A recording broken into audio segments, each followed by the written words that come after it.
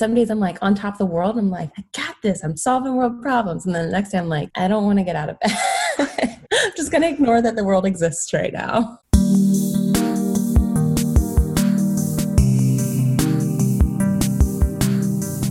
All right, welcome to the Career Therapy Podcast. Today we have Leah James joining us.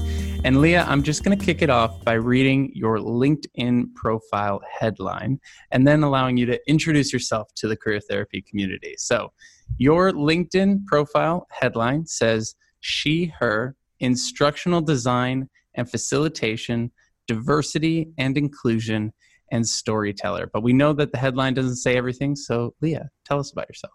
Oh, it says everything. I took very long to craft that. No, I'm kidding. It doesn't ever say everything. So I have a really hard time claiming a title. I'm Leah James, as you said, but I do a lot of things. I work with companies and individuals on elevating their careers, essentially. Companies on that side, I help companies think about how they hire and who they hire and what position they put them into to make sure everyone gets along. I know we all know these companies that hire really well, and then they put people in positions that are not great. So you lose productivity and happiness and morale on teams. So I just make sure that people are in the right roles, essentially. And then on the people side, I work with people anywhere from just starting their career up through their third career and helping them figure out what they want to do with their time and where they want to spend it and how they invest their skills. So yes, it's hard to say what I do, but the outcomes are inclusion. They are a lot of opportunities for people who often get left out of the workforce, and more happiness in careers, which is always good. I love it. And so you talk a lot about being on the hiring side and helping folks understand that side of the business. And so I'm really curious. You said you make sure that you get the right people in the right roles. And I think that's a really tricky thing for companies to get right. And it's so cool that you're out there helping those folks. And it's something that's really hard for job seekers to understand. What are some of the things that, you know, as a job seeker who's sort of in my own world, not really knowing what's happening behind the curtain, what are some of the things, some of the insights that you've learned that you would want to share with the job seeker to really understand the hiring side of things and what they're looking for? So I think it's hard because, to your point, like we are, when we're job seekers, we're just thinking about, I just want that job, or like it sounds really good, or I don't know, they just get fixated on a role, on an opportunity, and it's understandable. But behind the scenes, you're looking at so many different things. You're looking at the initial need, because companies don't usually hire until they needed the person 5 days ago. Yep. So you have this like really important need that you need filled immediately. So you have a gap in skills for something, or a gap in productivity. And so you're thinking about that. Sometimes you're thinking about that long-term investment and how they're going to evolve over time. And then they're thinking about how the person fits into the team. What's challenging is if you lost someone that was really amazing in that role, then you're looking for even more of a unicorn than you had before. And it's understandable, right? Like, this person did all the things and they probably did more than just their job entailed. And how do you really replace that? So I don't know if that really answers your question, but I think those are some psychological things that a candidate is up against.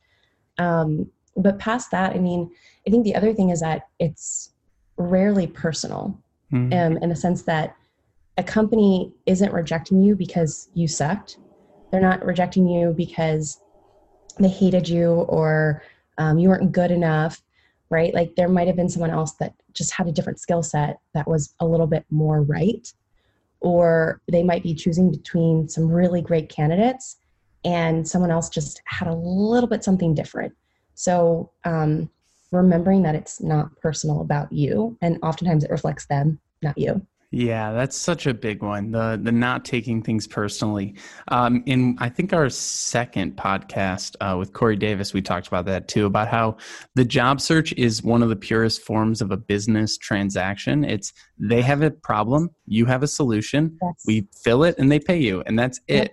And a Yeah. lot of times we get so caught up thinking about it's like our life, our identity, right? We Hmm. kind of use our title. I have a quote that I'm going to be that came up in a conversation recently, that we need to separate our identity from our job title.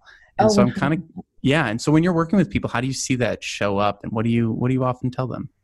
Oh, I mean, I think the biggest thing that I try to help them understand is that if you can consider yourself like a business when you're job seeking, like as a freelancer would, or a independent consultant or contractor or anything like that, it's probably the best thing you can do for yourself because it allows you to do exactly what you're saying: separate yourself from the job title, separate yourself from the failure, and to remember that one, it is a transaction, right? You're trading skills for pay. You have something that they want, they have something that you want, and you're exchanging it. And that's the same with negotiation too. But the other part to that is that if it doesn't work, if this was not the right fit, it's okay. Like that means there's a different, better fit. And I think that's the other hard thing is because I feel like we're not really taught to accept rejection so much, and we focus so much on winning. We focus so much on this um, success model that any sort of rejection feels like failure, and any failure means like we're not worthy. Mm, I get it, and I can empathize with it, but it's also sad because let me give an example. Let me give an sure. example because I feel like that might go better. So I had a student that was just meeting like constant rejection. And she was, I mean, just a wreck by it. She was like, am I just like not good enough? Do I just not belong in this industry? And what I had to keep helping her understand was one, she was being authentically herself. And her being authentically herself meant that she was more likely to find the right company if she could hold out for it, right? Like if she can continue to show herself as she is, she will find the place that her skills matter and where her like life things matter too, because she was an activist and she cared a lot about other things in the world. And if those other companies that were rejecting her didn't care about those things, she actually was succeeding and not getting those jobs, right? Like she wouldn't have been happy there. She wouldn't have lasted there if she took those jobs. So wouldn't you rather want to know now and keep looking for that company that is the right fit, that does care about things you care about, that do want to make the impact statements or the impact movements that you also want to make in your life and stand for? And it's hard, I think, to see it in the moment, but later down the road, you do eventually see it. So that's how I work with people on that. But it's I get it. When you're in it, you just want a job. Yeah, it's so true. And I think yesterday, I love what you said here about, think of yourself as a freelancer or a contractor or a business or whatever the thing is that you need to think about yourself as, so that you're on an even playing field with companies rather Mm-hmm. than a power dynamic. When you're a company going to talk to another company, you're talking about working together to solve a problem. When you're a job seeker reaching out to a company, you're talking about, hey, can you give me something to do because I've got nothing happening over here? And Oh, that that's such a dynamic good is so different. comparison. Yeah, I also see it as like there's that imbalance where it's almost like an authority or a parent, Hmm. right? Like you're looking to them like I have nothing to offer. And it's interesting, even people that are senior level professionals who maybe lack a little bit of self-confidence. They're really good at what they do. They're very talented, but they maybe don't fully understand their full value or where they stand up in the workforce. Um, they struggle with it in the same way where they feel like, well, I don't have anything to really negotiate on. I mean, I know my skills are good, but they still have the buying power. It's like, but you actually do too. And that's I think why I take that approach, which is you are doing a trade with them. They are paying you what they value your skills at. You are asking for what you value your skills at. And if you can look at that every time you go talk to a company, you have a lot to stand on. And you're even if you're not negotiating compensation, you're negotiating a stance within the company and Exactly. like the role. Yeah, I was just working with someone, and we're all in this huge quarantine lockdown thing, and everyone, there's two ways to respond to it, right? There's, well, no one's hiring right now, so why even try the whole holiday model, right? No one hires during New Year's. And then there's the, well, I just have to find a new way to do this same thing. And I talked with someone yesterday, and they got 2 offers yesterday. And when you see that, you're like, well, why? I asked him, I said, well, why do you think you got an offer versus all the other people that I'm working with? And he goes, well, 4 months ago, you told me that I need to start thinking about the value I provide rather than what I do. And when I started doing that and talking to people, it totally changed the conversation. And now, he got to get the one offer, use it to get an increase in the other offer, and then actually flipped and went with the one that was originally paying less. And so these things do pay off. They do work. Knowing what value you provide works. And so I'm curious for you. You mentioned being, that idea of we're not worthy and we don't belong, and we have to lean into our authenticity to find the thing that we do belong at, right? Because so many people are like, well, fake it till you make it. But sometimes fake it till you make it ends up being in a job where you're faking it every day and you really aren't going to make it. And so I'm kind of curious, how do you help people know find what their value is, or understand their skills and really put that into practice? Yeah, I mean, that's a hard one, because we've been told for so long, fake it until you make it. And then you're like pushed to be this authentic self where people are like, but what does that actually mean? Is it just full of buzzwords, right? Like, how authentic is authentic? I think when I work with people, one of the most important things that I do is I help them by talking through, like, what are their interests outside of work, right? Like, we change the subject completely and we don't talk about work. One of my students that I worked with back in 2013, I think it was 2014. I think it's 2014. I had someone who had gone through a technical boot camp, and he was becoming a software developer. And he was super goofy. He was determined to prove me wrong. And I sat down with him, and he was like, look, you're not going to get me a job in something that I love. I'm just going to be a software developer, and it's fine. I like it enough. But I'm going to really look forward to my weekends. And I was like, that's cool. Everyone can do work differently. You don't have to be tied to your work. But tell me more about what you do on the weekends. Like, what's so cool about your weekend that's not in a computer? And so we got talking, and he loves fishing. He loves deep sea fishing. And so we talked all about it. I don't know anything about fishing. I asked a ton of questions. And the more we talked, the more I was like, interesting. So these tools that you use in deep sea fishing, like, tell me more about them. And so he's telling me all about them and their gadgets, and they have all this cool, like, technology. I couldn't even tell you what it was because it's 2014 and I just don't remember. But he's telling me all these things. And eventually I go, so who do you think builds those tools? Like, who actually makes them work and, like, detect these fish that you're finding? And he was like, oh, I see what you did there. Yes. So he ended up actually going to working for a company that works in the deep sea fishing world, which is incredible, right? And not everyone's story is going to play out like that. It's just one of my favorite stories to tell. But it is really important for me when I'm working with folks at any stage in their career to understand what makes them tick and what brings them joy and what makes them feel like they have value in general in life, what makes them feel valuable. Because that oftentimes then transfers over to their team environment, their leadership skills, their communication skills, their feelings of satisfaction when they're at work and when they're at home. Because that's the other thing. You don't want it to bleed into home if it's negative energy, and that happens all the time. And then that impacts relationships and family dynamics and all of the things, trickle effect. So long story short, when thinking about how to help people see their value, it's understanding all of those other, like, feelings inside and helping them focus on that to understand then, like, where those feelings coming from. They're usually tied to skills. They're usually tied to, like, how they work and, like, where they go through a process. And then when they learn that they can talk about those things in a job interview or in a negotiation or in a promotion opportunity, it changes everything. And that is authenticity. Like, that's real authenticity. So I guess that's what I do. I love that. Yeah, and that really does change the dynamic of how you network, of how you interview. One of the phrases that's in the email template I tell people to use while networking is, "I came across your profile and am excited to learn more about what you do." And I give that to people, and they're like, "Yeah, but I'm not excited to learn about what they do." And I'm like, "Really?" Then That's don't the talk to approach. them. Exactly. And Yeah.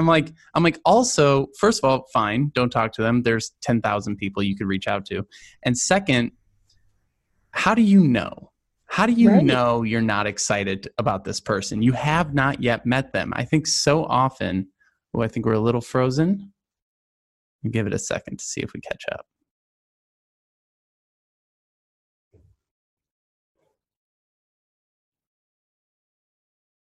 Yeah. Sorry if it Hey is. there, we froze a second. Okay. All No right. Are we worries. I'll back? cut it. Yeah, I'll cut it out.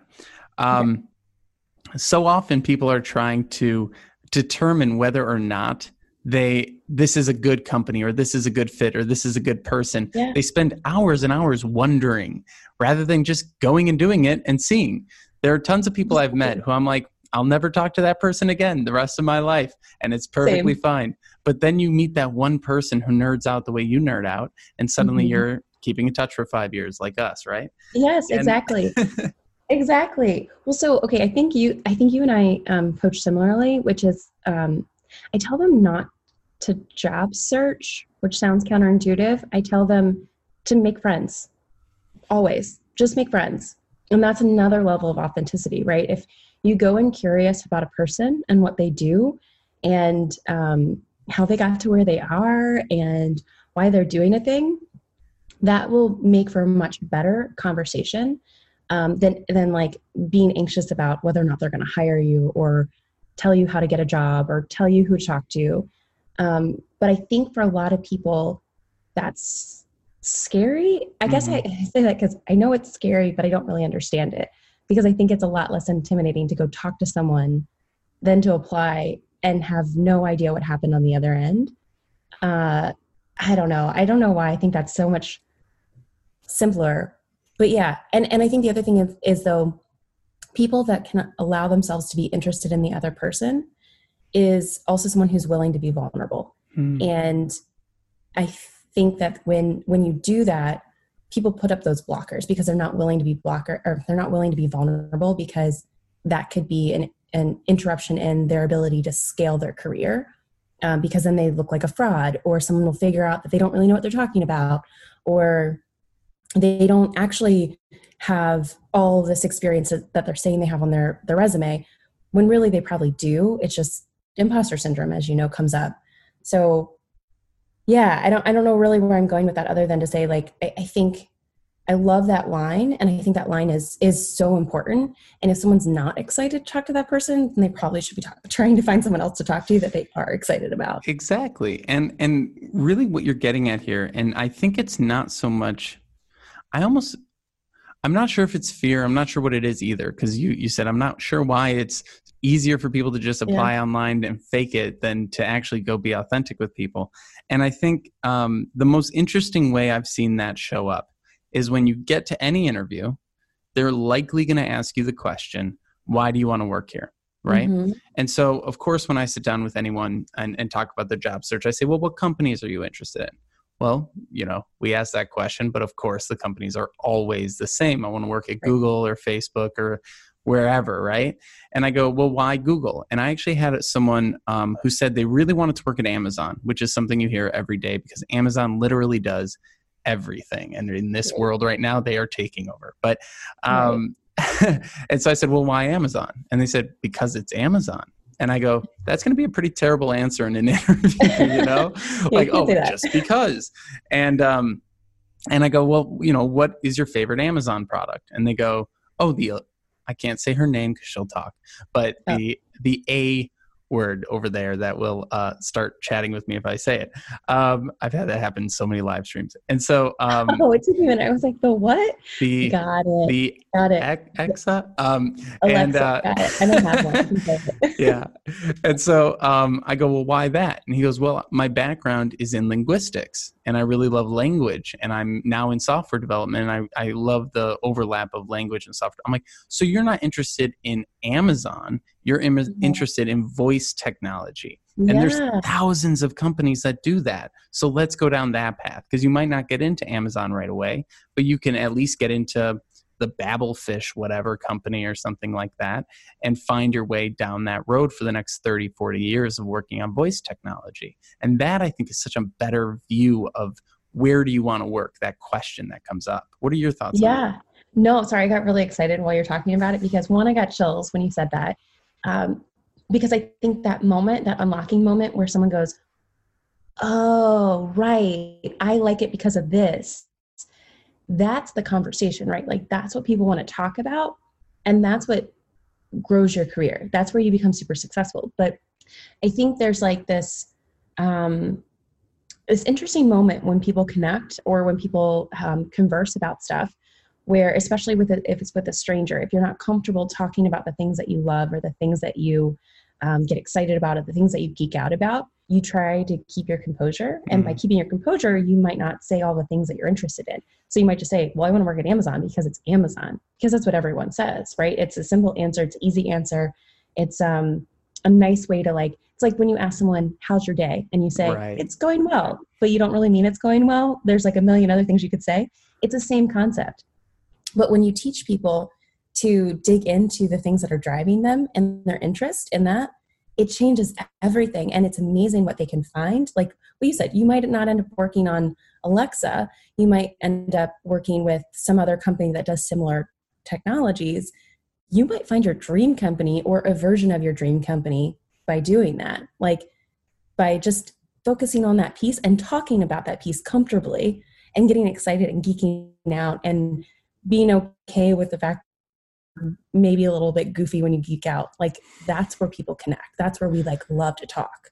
Absolutely. And it brings up this other point here of like, when you're going out and you're talking to companies, like you want to be energetic and excited, right? So you do need to chase those things that excite you, but people worry, right? They worry that, by limiting myself, by having any focus at all, by focusing on anything, I'm limiting my options. And, the kind of joke response is, well, you chose this education, so that limited you to being a doctor, right?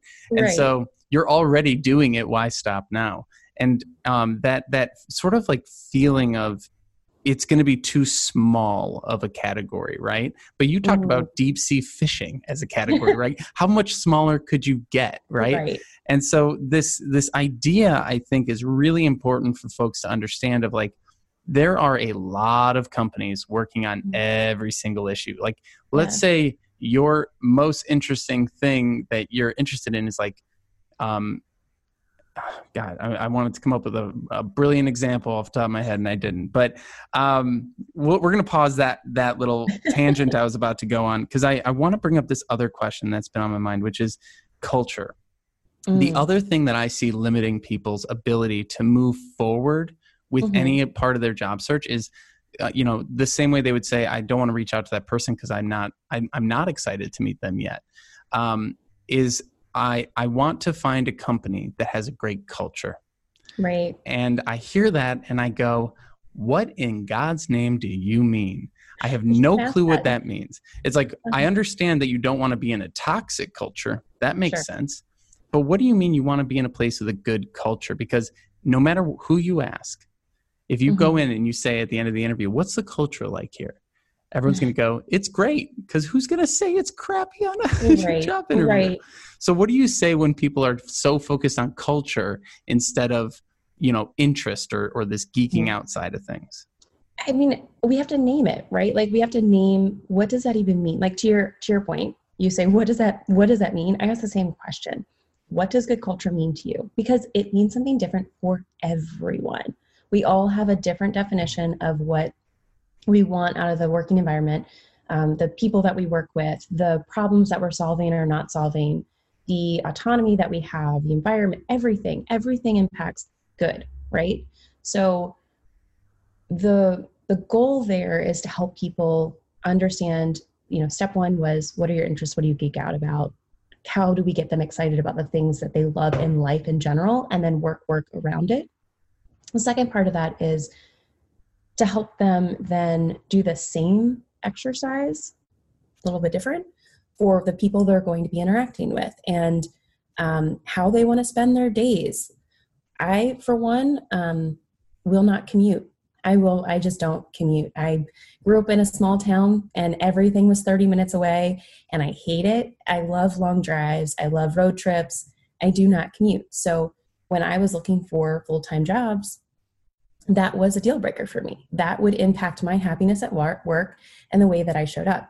That might seem silly to a lot of people. I don't care. That's my deal breaker. And I think people, not everyone can make all of, like, it's like buying a house. You have your must-haves, your deal breakers, and then you have your nice to haves, right? Like, you have to compromise. And it's the same when you're thinking about personalities. It's the same when you're thinking about, do you have the flexibility to work from home whenever you want to? Like, all of these things are like added into the generalization of good culture. It's not just about people, but yeah, like, you can say, I don't want to work with assholes, but, like, again, what does that mean too? Like, yeah. So especially because you can join a team and it can change. Like, I know someone, I was talking to someone the other day and they're like, I joined the team because the CEO used to work for Disney, and then he left a week after I joined. And I was like, that's going to happen. So maybe make your decisions based on some other criteria. Yeah, that's a good point. Someone told me at one point in my career, I was having a really hard time leaving a job that I knew I needed to leave because I loved all the people that I worked with. And someone said, you can't make your career decisions based on just solely the people that you work with, because everyone will make a decision to leave at some point.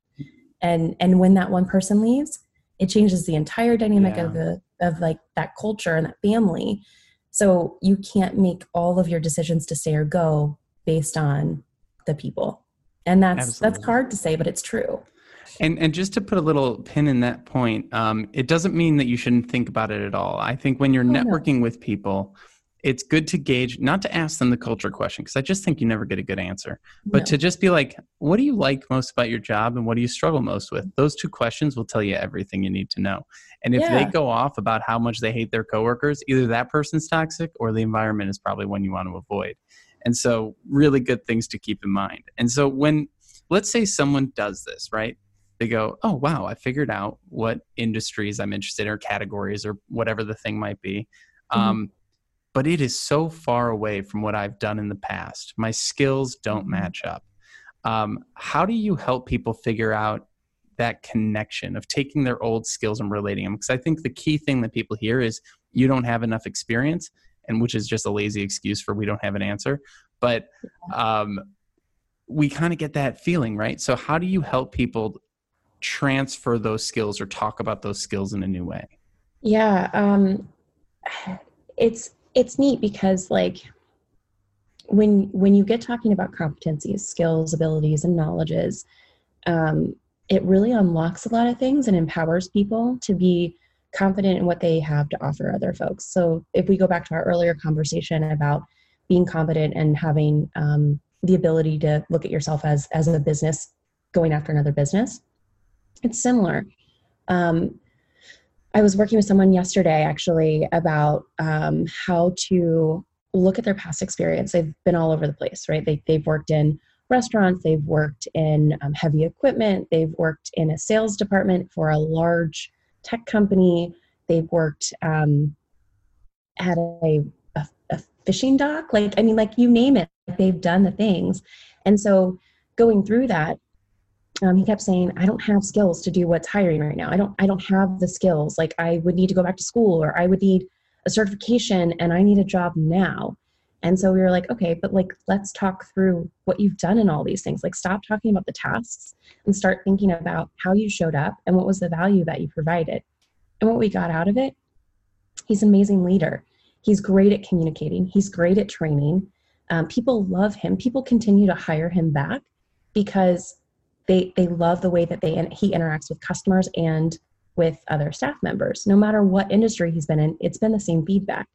So helping him understand that he can take those skills and apply them to a customer service role. He can apply them to a sales role. Like, there's a reason he was able to work in heavy equipment and at a sales department for a large, like, top Fortune 500 tech company. Like that, those are important things to be able to see that you're that flexible. So it is challenging. There's no easy answer. I mean, there's tools out there like Skills Engine. I don't know if you've used that before.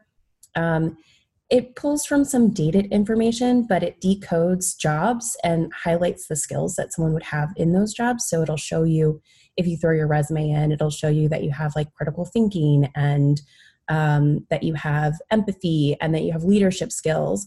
And those are really important terms to start learning how to talk about, whether you're talking about them in person or on your resume. It also helps the job seeker to build confidence in talking about themselves.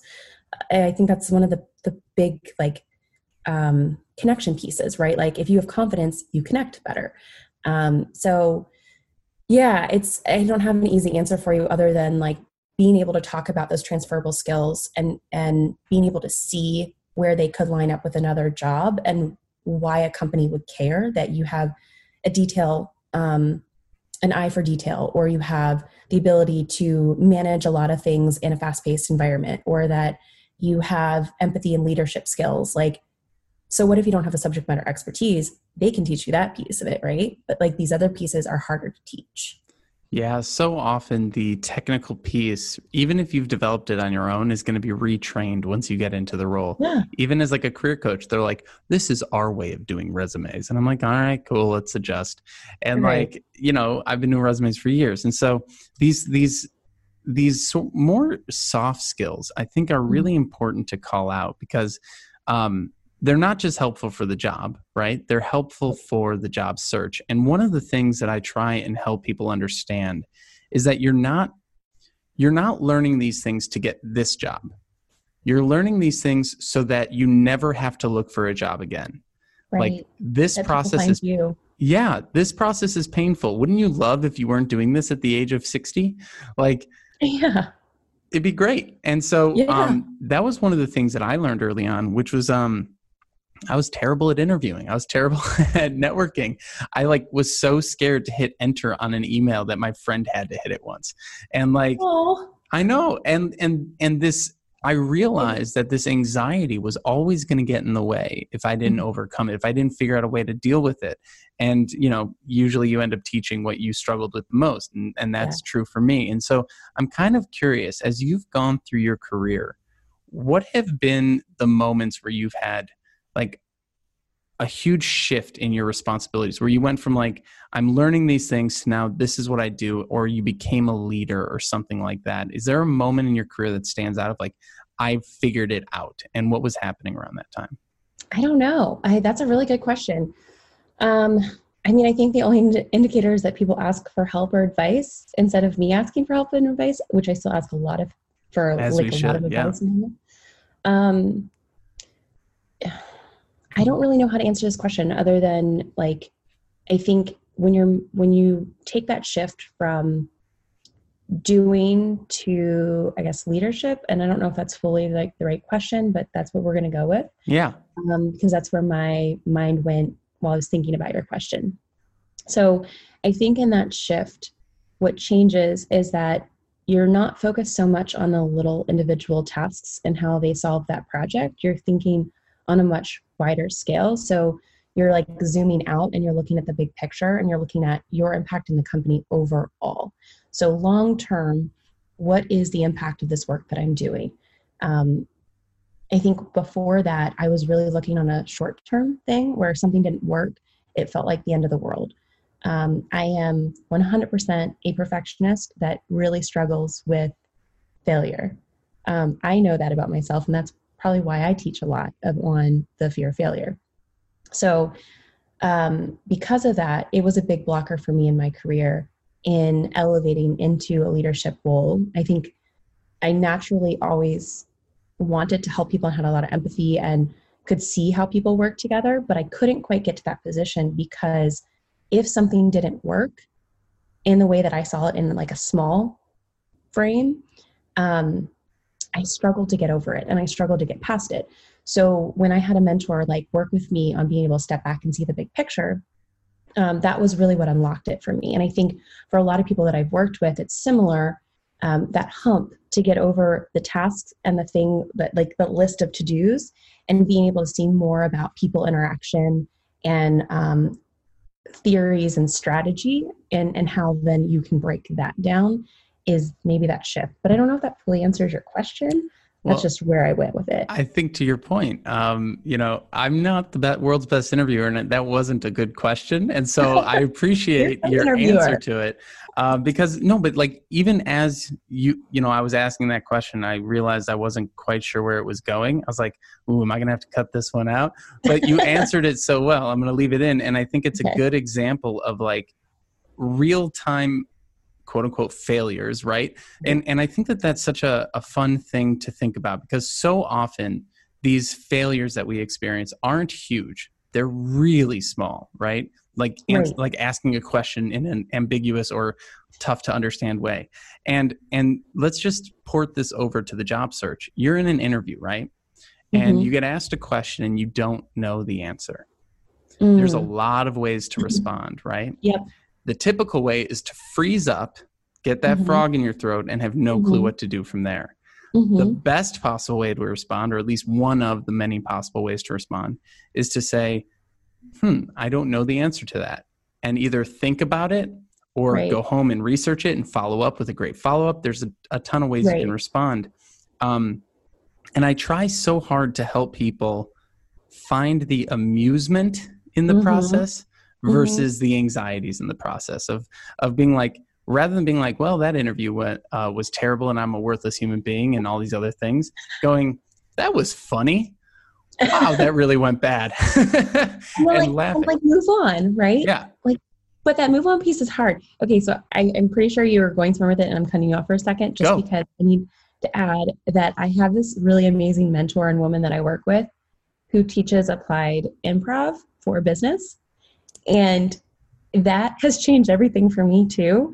I think I float between this world of I'm funny on accident and I'm too serious. And so I have a hard time too, like looking at a situation going, that was really funny. Okay, whatever, let's move on. I've gotten better at it over the years. Working with her has changed everything for me, because in all of her exercises, she'll say, if you fail, just high five each other and laugh about it. And like, it makes me laugh every time that I screw up in a webinar or in a speech or in a workshop or working with someone one-on-one. I'm like, why did I say that? That was so stupid. But now I'm able to laugh about it. And I wish that everyone got that experience, right? Like, I think it's more so of I wish we taught that. Like, I wish that was something that we had ingrained in us from childhood, that it is funny to make a mistake and it is okay to make a mistake. And we all say dumb things all the time. Like Seth Godin had a blog post a couple months ago that was, we talk all the time and we make a lot of mistakes, but we refuse to write because we're afraid of writing something wrong. So maybe we should either stop talking or we should write more. And I thought it was so clever, and it made me laugh because I'm like, you're right, we should all just stop talking more. But or like think more about what we talk about, but we're not going to. We're going to keep talking and we're going to keep saying stupid things. And that's how we learn, right? We get feedback every time we say something. So if you're in an interview and you say something stupid and you don't get the job because of it, then you probably shouldn't have had that job anyway, right? Like, if they can't laugh at something that you said wrong, or they can't ask you about something that you said wrong, or you don't get the opportunity to follow up about it, then how would that have worked out in your environment long term? Yeah, and we've all been in environments like that where you're walking on eggshells at work, and it's incredibly difficult, right? Yeah. Versus, a manager that's like, yeah, we all screw up, but hey, don't do it again, but like, we get it. It reminds me of something that happened this morning. So I do a daily live stream, and speaking of Seth Godin's thing, which is we mess up a lot when we talk, I'm always worried about putting my foot in my mouth because I can't edit it the way I do these. And not that I edit these much, but one of the funny things that happened this morning is someone joined and they were very active in the comments. Like, they commented a few things, and then I critiqued something on their profile, and then they disappeared and deleted their comments. And I was like, uh-oh. did I just do something mean? Like, I thought I was being really kind and Oh whatever. no. And maybe, maybe I'm reading into it too much. There's all Sure. sorts of things, right? That's what we do. But what's so funny is that person disappeared, and then someone else sent me an email saying that was the best live stream yet. Please do more. I can't wait to like meet you in person someday. And it's funny how like you want everyone in the job search is trying to walk this middle line where they are not offending anyone and not having an opinion on anything and not being committed to anything, being totally fluid. Like, like, I don't know. I don't even know what I'm trying to say there, but I get what we you're saying. need to have an opinion. Like your client who was like, I really would not like to work at, let's say, a bank or something, because that's not what I believe is the right thing to do. We need to have some sort of a strong opinion for them to even remember that we were in the room, right? And so how have you sort of seen that? Have you seen folks like really start to own their opinions in this process? And has it gotten them in trouble, or has it always kind of worked out for them? I mean, I'm not having any that really pop up that have gotten them in trouble necessarily. Rejection, yeah, like lots of rejection. The more opinionated we are and the more we show ourselves, the more we're going to face rejection.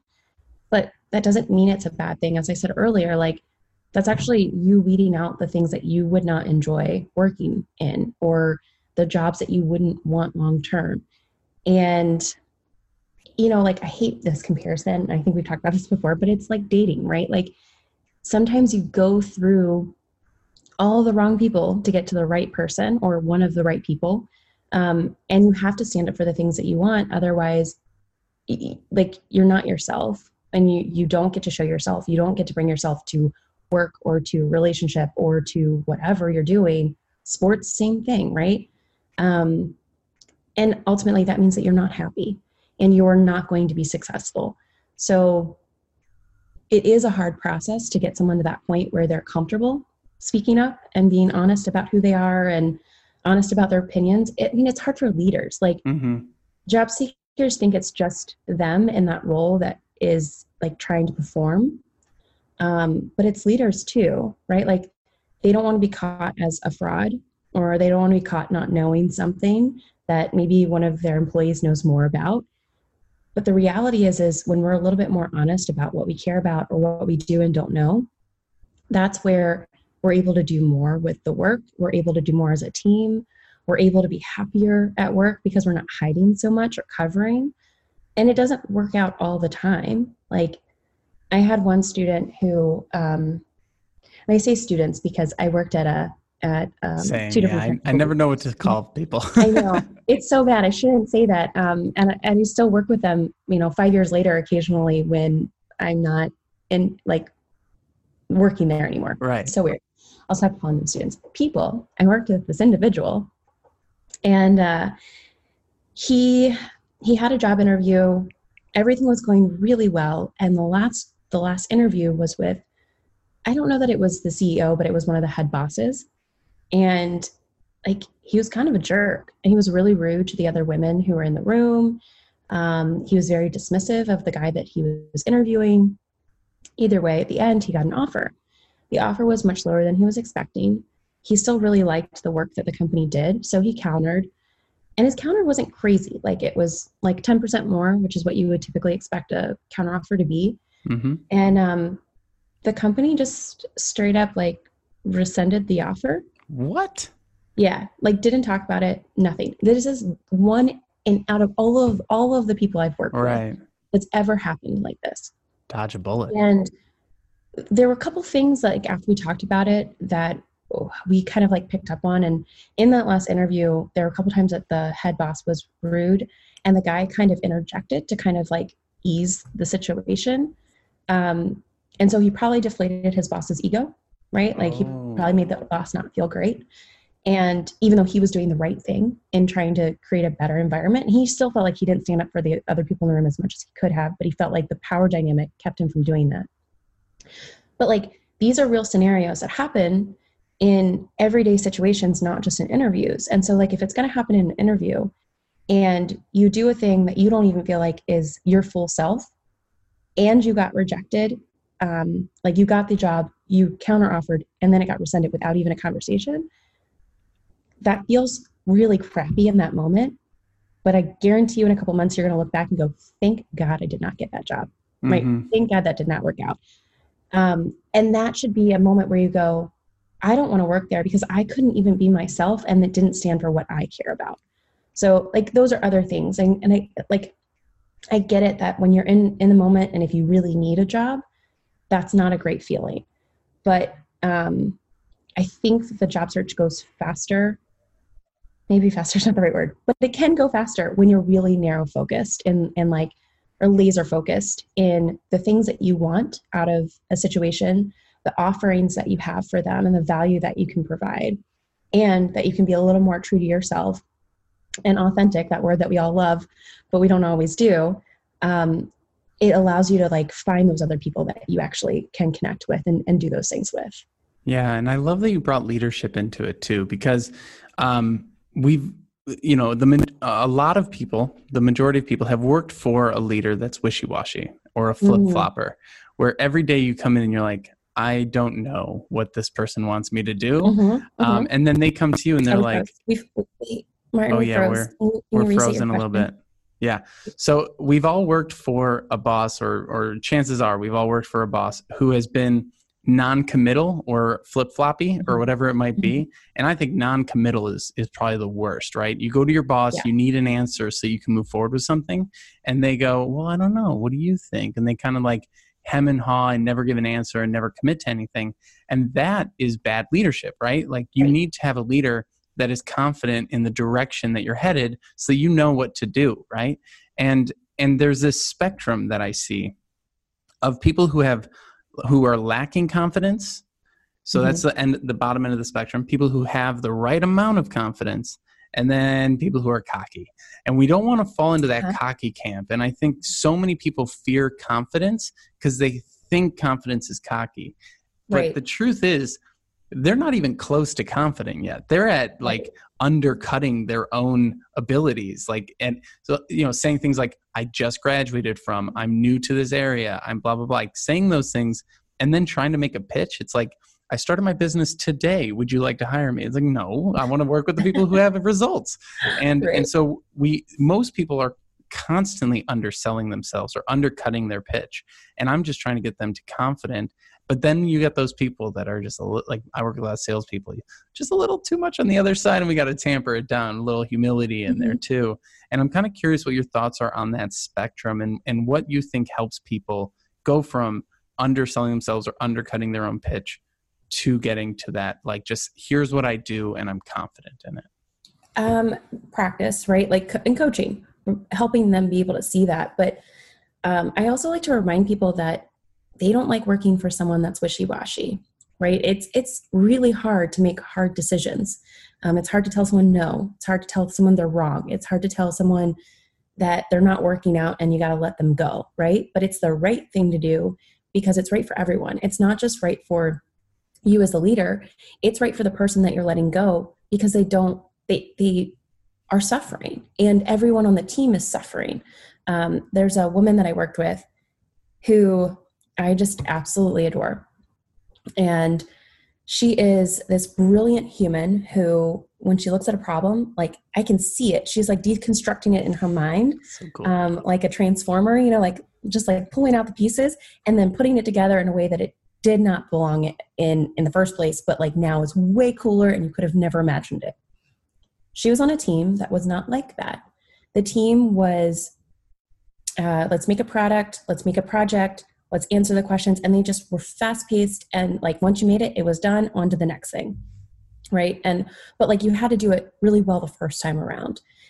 And she just didn't belong on that team not because she wasn't good enough, but because it was the wrong match. Like she's excellent. And what she couldn't see was that by her staying there and her boss, this was the other piece, the boss kept trying to make it work for her, kept trying to like, because I was coaching both. So the boss was like, we've had so many conversations, we've put her on a PIP, we've done all these things and she just isn't working.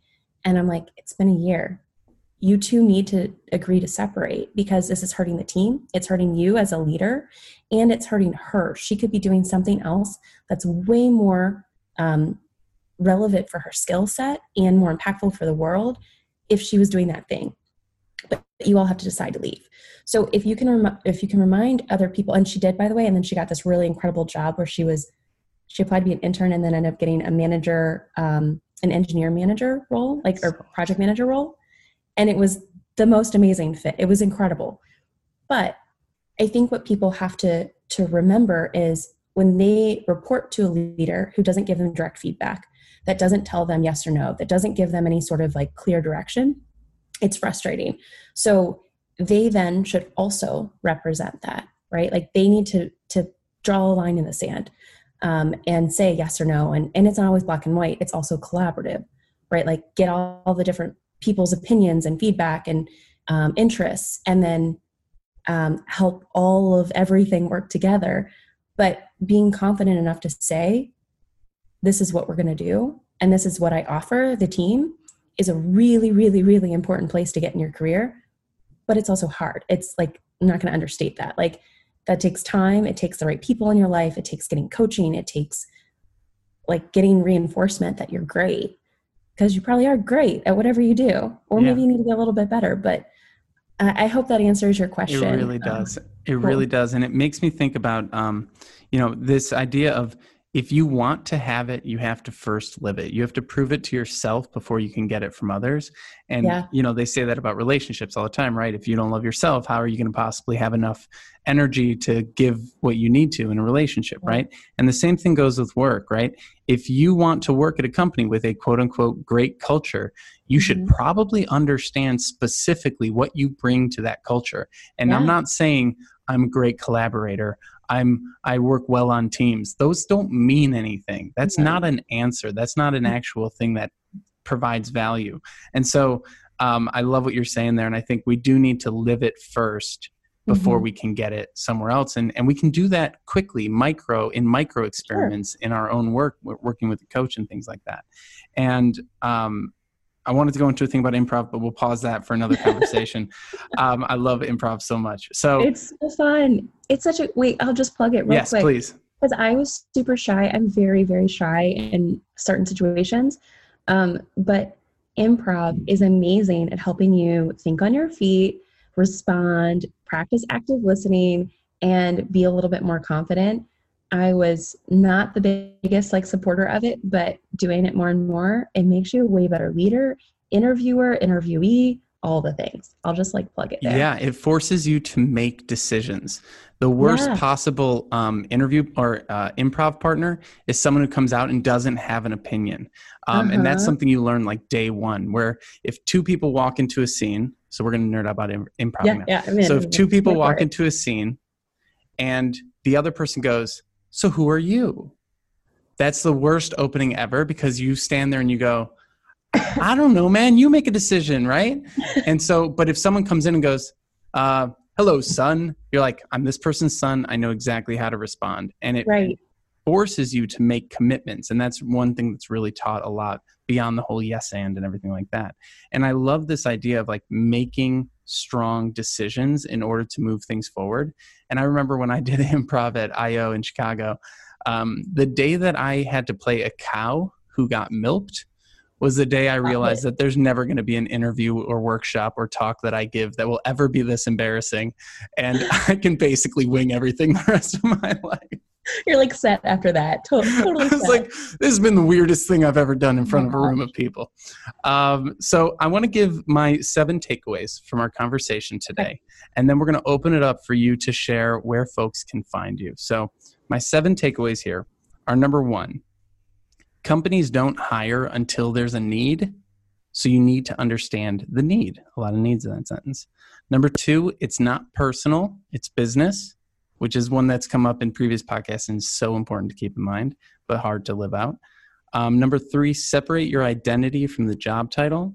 Number 4, think of yourself as a freelancer or a business owner. Number 5, start with your interests outside of work in order to find what you're authentically interested in and therefore find your authentic self. Number 6, don't job search, make friends. And number 7, zoom out to see the whole picture and understand your impact. Leah, I've absolutely enjoyed having you on the podcast here. I know these are going to be so helpful for the folks in our community looking to build their careers right now. where can they find you and follow along with what you're doing online? First, I want to say this has been a blast. It's always so much fun to catch up with you and chat about all the career things.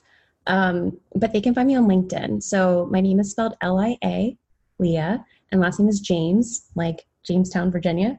Yes, I'm from Virginia, and that's the easiest reference I'm going to give. And I was made fun of for that at one point. They can find me on LinkedIn, Leah James, Liajames. I'm on all the other social media channels too, but I don't post a lot about work on Instagram. I just do a lot of retweeting on Twitter, but you're more than welcome to find me there as well. You're just going to find more of my work on LinkedIn and advice and stuff there.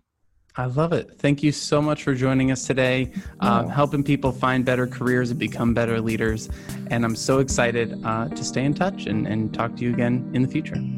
Absolutely. Thank you for having me, Martin. Have a good one.